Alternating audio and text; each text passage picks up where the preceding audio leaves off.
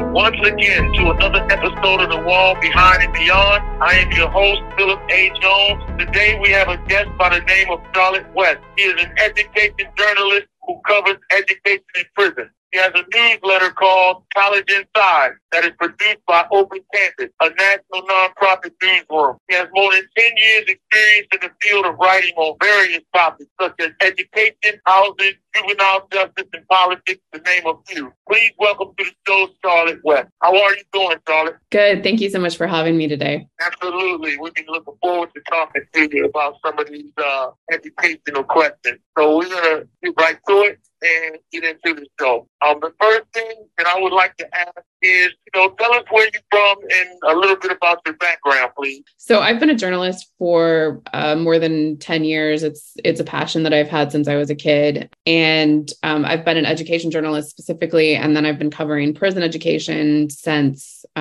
just last year. So this is a relatively new beat for me. For sure. Well, and that's why we're here, and the listeners are curious. So, you know what I mean? We want to ask you some questions that I think will help a lot of people in terms of navigating the inside for their educational purposes, their loved ones. So tell us about Open Campus Media and your newsletter, College Inside, which I received, by the way. Thank you. I'm glad you got your copy finally.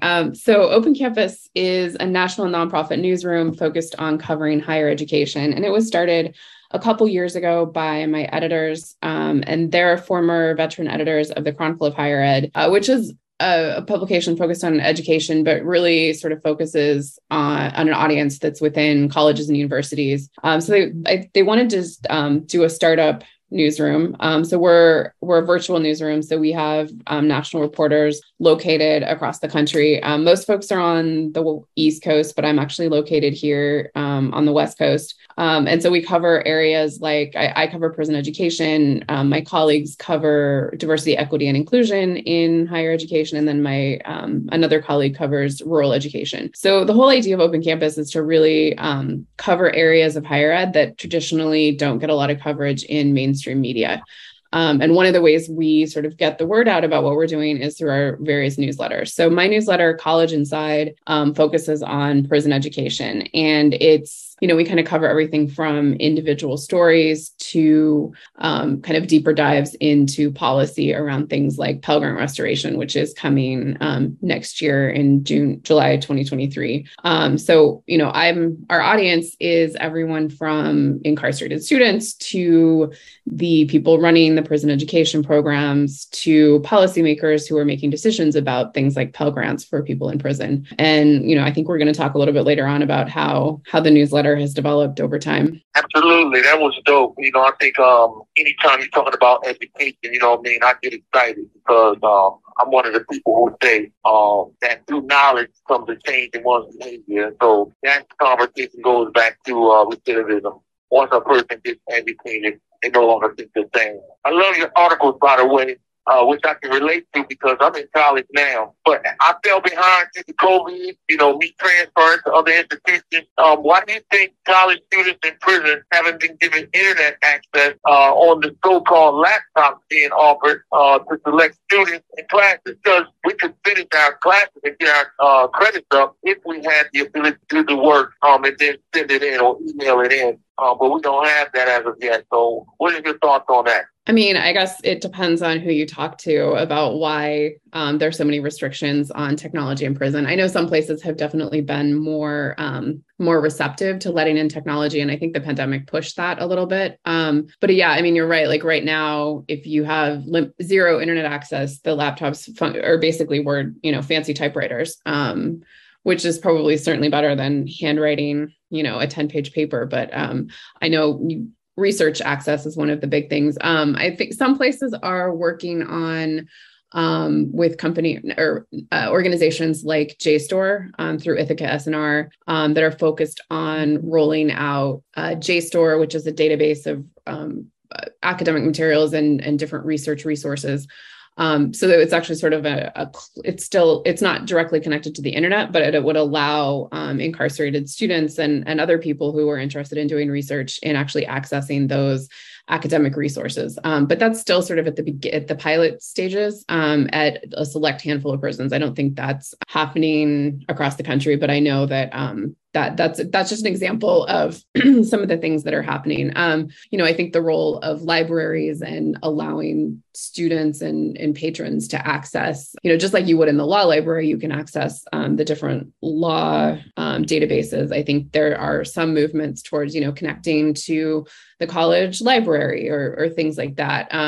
But yeah, I mean, you're absolutely right that a lot of this, a lot of the incarcerated students that I've talked to, especially those doing research papers, are really dependent on either, what material their professors provide to them, or they're relying on friends and family members on the outside to print and send in hard copies of academic articles. And what you said, I agree with totally. But even when you go up to the college floor, to get on a computer, you can access a digital encyclopedia. So that's a lot of information stored within these programs. So even if they would put that on the laptop, so when you're doing research or looking at some facts on things that you can write papers on, and I think that they got to start somewhere, and that's probably the first place they'll start, like you said, with the day store packages full of information that you can access, but doesn't give you internet access. I mean, I think one of the things that we're seeing is, there's testing of technology to see sort of what that looks like. So hopefully we'll start to see more of a movement. I think initially there was even concern about letting students have access to the physical laptops. And I think that's changed a little bit also with access to the GTL tablets and things like that. But again, the GTL tablets they have quote unquote educational content on them, but I don't think that's the primary way that people are getting things like a college education. Yeah, I was telling you also earlier, a friend of mine, Dr. Stanley Andrick, who runs the Prison Professionals program, he's going to come out here and have a meeting with the educators and the people who are in the hierarchies of the administration of DOT. Because when I did the scholarship program, everybody else was on Zoom, even including a couple of the guys who were incarcerated in other places. But I was not. I was on the phone. And it's why don't we even have a Zoom like that we can get on for these type of purposes? So again, everything happens in time. But I think we got to continue to push forward, and we got to let them know the necessity of it, because we're going back out to a society full of technology, and students incarcerated won't know the first thing to do, and that's a part of success. So thank you for giving us some feedback on that from your perspective. What does full health restoration next year mean for prison education and incarcerated students? And who do you think will have access and who won't? And what are some barriers incarcerated students might face in accessing a Pell Grant? So, I mean, I think this is the big question about prison education right now. I think a lot of people, have been waiting for 28 years since the 1994 crime bill to sort of see, to bring Pell back. And I do think it's an important step forward in terms of increasing access. But it's not going to be the solution that I think people think it is. So first, let's talk a little bit about the barriers that they've discovered. So in 2015, 2016, President Obama launched the Second Chance Pell Program, and it started with 67 experimental Pell sites, and that has expanded to 200 Pell sites just this year for 2022, 2023. And I think that had some sentence restrictions. So if you had life without parole, you weren't eligible to participate and receive Pell funding. Some of the other barriers were things like male students who hadn't registered for the selective service that automatically disqualified them from participating in Pell. Another big barrier was students who had previous college experience, a lot of times might have gone into loan default, particularly when they go to prison or unable to manage their loans. So there's good news on those fronts. There was also a barrier for drug convictions. So the good news is the drug convictions, the selective service requirement, have been removed from the FAFSA altogether. So those are no longer barriers. The other thing that's happened is just this spring in April, the Education Department announced what they call Fresh Start.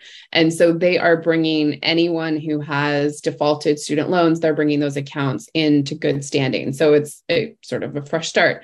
So those are really important things that have removed barriers to accessing Pell.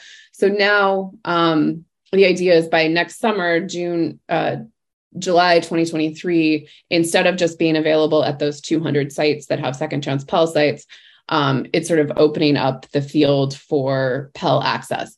The problem is, and the education department is deciding on the specific rules right now, is how are those Pell dollars going to be accessed? And I think the problem right now is you still have to, it's not like you can just an individual can fill out the FAFSA and then use Pell dollars at any education program they want that can provide that mode of instruction. You have to be at a facility that has a Pell eligible program, and how that's decided is decided at the DOC level at the state. So for instance, in Washington state, the community colleges tend to use state funding, but just say we're seeing expansions of bachelor's programs. And this is not a specific program that's actually happening, but just say Evergreen. If Evergreen wants to have a 4-year degree offered in the prisons, they have to enter into an agreement with the Washington State Department of Corrections. And you have to be incarcerated at a facility where that college will be offering that particular program. So again, this is increasing a lot of access that wasn't available before, but there's still going to be severe limitations. There's nothing that says that a Department of Corrections could just say, we don't want Pell altogether. I don't foresee that happening in places like Washington, but there are some states where that could be the case. Absolutely. And when you think of rehabilitation and reentry success, how can this even be possible without education? Everybody should have access to higher education in order for rehabilitation and reentry to be successful. So I was just wondering, what was your thought? So I think that the GED is an important step to sort of increasing access to college, in the sense that you need to have a high school diploma or a GED to be eligible for college programs. The problem is, I think, the way that higher education in prison is provided. You have to be at a prison near a college that has the professors willing to come into the prison. And a lot of times there are faculty that are willing to do that, but depending on the prison, it's, some prisons and prison systems in certain states seem like, that's not really a priority to let the colleges come in. And I think this is the biggest thing. It would be fantastic if higher education was a requirement, just like the adult basic education in K through 12. But it's the way that education is provided and who provides it is a little bit different. The qualifications to teach a GED, there's a much lower bar than, for example, for someone to teach a college class. And so this becomes a huge problem for prisons that are away from major from big cities and things like that. And I think you see this in Washington State, particularly with the closure of the Washington State Reformatory. It had the University Beyond Bars program that had faculty coming from Seattle and Tacoma. The next closest prison is Washington Correction Center in Shelton. But even that's, more than an hour away from Seattle. So it gets harder and harder to recruit faculty to drive that far to come in and teach. Absolutely. And I understand that full hand. And that's why I think now, with some of the closures of these prisons, which is a wonderful thing, that means that they'll cut the amount of people that's incarcerated in the state. But they people shut down prisons. Which ones are closest to metro areas or bigger cities, so that they can continue to get quality help from teachers and educators who want to participate. My next question would be, can you tell us how College Inside grew out of what was supposed to be a digital newsletter? Sure. I think that's a great question, because, when we started covering prison education, I think we were originally just envisioning College Inside as to be like an email that comes out every 2 weeks. And obviously the audience for that would be people who can receive, regular email. But I quickly realized that both in terms of who I was writing, in terms of telling the stories that I really wanted to tell, I needed to develop relationships with sources who are directly impacted. So that's incarcerated students. And also I realized that a lot of the information that I had was, almost more, one of the biggest problems I think with prison education and people being able to educate themselves is a lack of information about what programs are available, what do things like Pell mean? And so we decided that we wanted to figure out how to get that information to people inside. So I literally started by, Googling to see what local stories had been written about graduation at a particular prison. And then, I talked to some criminal justice reporters who already have a strong network of sources inside and, figured out how all the different systems with like JPay and Core Links and GTL, Viapath, like how all of those different systems work. And I just started, either sending letters or for people who have 60 seconds remaining, or people who have access to tablets, just writing to them directly, either sending them a copy of the newsletter or, asking if they wanted to be added to the mailing list. So, in December when we started, I think I printed out myself and sent, copies to 10 people. And then we quickly realized that I couldn't continue to do it by hand. So then we started designing it as a PDF and then found a system online where we can 30 seconds remaining, upload it and send it out. And at this point, my inside mailing list is actually bigger than my outside email list. That's awesome. I'm going to pick it up on the other side because I have some commentary for you in regards to what you were saying in a minute. Thank you all for listening, subscribing, and sharing my podcast. Here are 3 ways to help me today. Consider donating if you can to my GoFundMe for my freedom efforts. You can find that by typing in Incarcerated Lives Matter, Phillip Alvin Jones on GoFundMe. Subscribe today to my YouTube channel, The Wall Behind and Beyond. Comment and share. We are on our journey to 1,000 subscribers. We can do this. Visit grantparolephillip.com. It's a one-stop shop that has my direct contact info and all social media sites. Please get in touch with us if you'd like to help in any way with Team Phillip. Thank you, and keep listening to The Wall Behind and Beyond.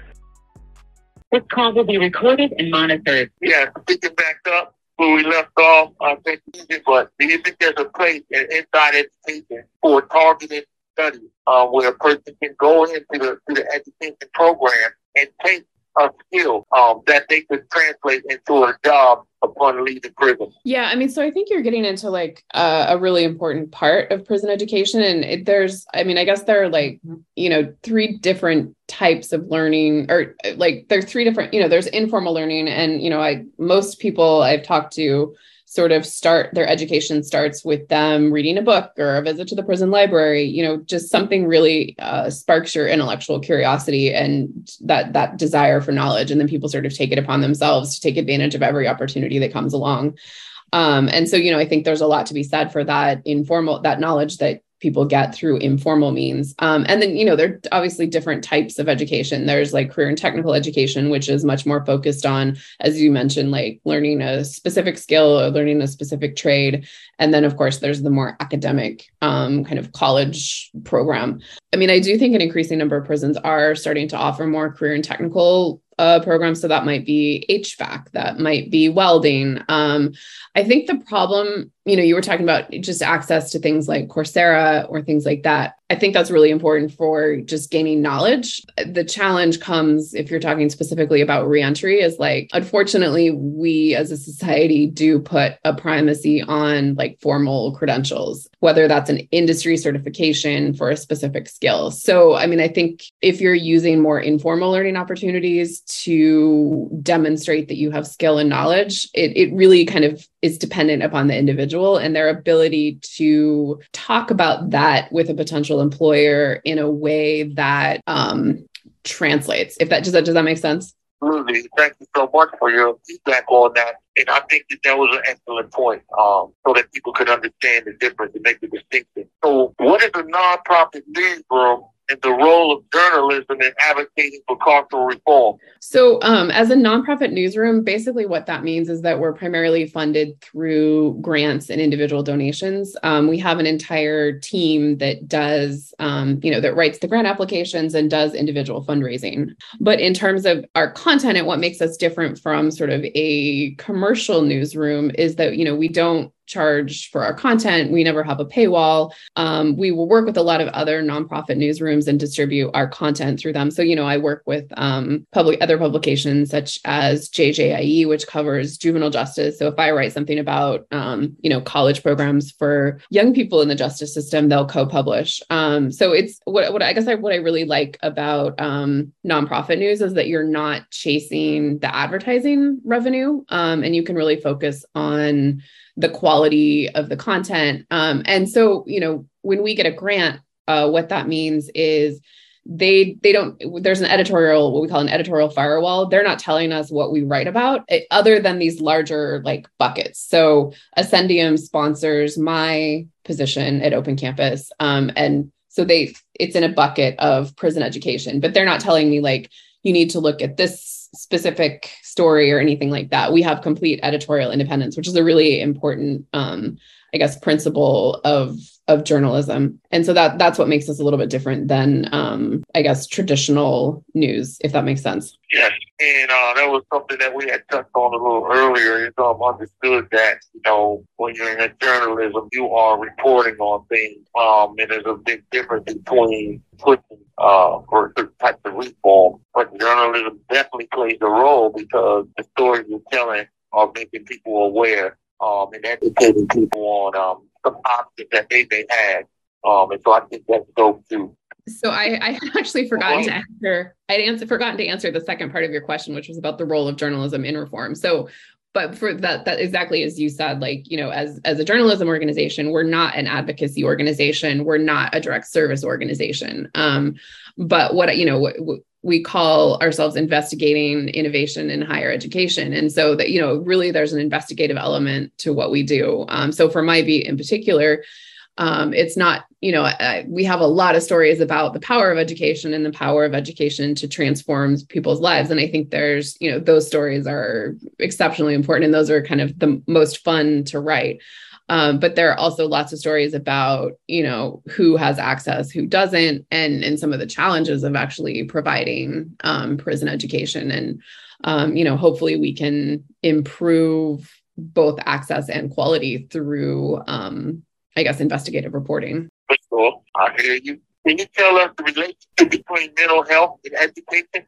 So I think that's a topic that actually comes up a lot in my interviews. And I mean, to be clear, I don't think that education is a substitute for quality mental health treatment. But I have talked to a lot of people that, say, when they first started taking college classes, particularly sort of the more I guess humanities focused, where maybe you're asked to write reflection papers, or an English class where you're asked to write essays about your personal experience. Like through those academic activities, like people really start to reflect on their experiences through a different lens. In some ways, it like gives you a language to talk about things that might have happened in your past when you were a child or growing up, or or studying history and sort of understanding the systematic racism of our institutions or systematic oppression of certain groups of people. So I think the connection there to mental health is like it sort of gives people some of the tools to start processing things. And I mean, at the same time, like I think when colleges and professors go into prisons, like they need to recognize that, I think trauma-informed practices are really important, and like, designing assignments in such a way that you're helping people process things, and you're not just like triggering or asking them to sort of do, share the worst thing that ever happened to them. I don't know if that's kind of my take on that. I'm thinking about that also. That was a question that I had because I'm big on mental health and prison. It's always trying to find a correlation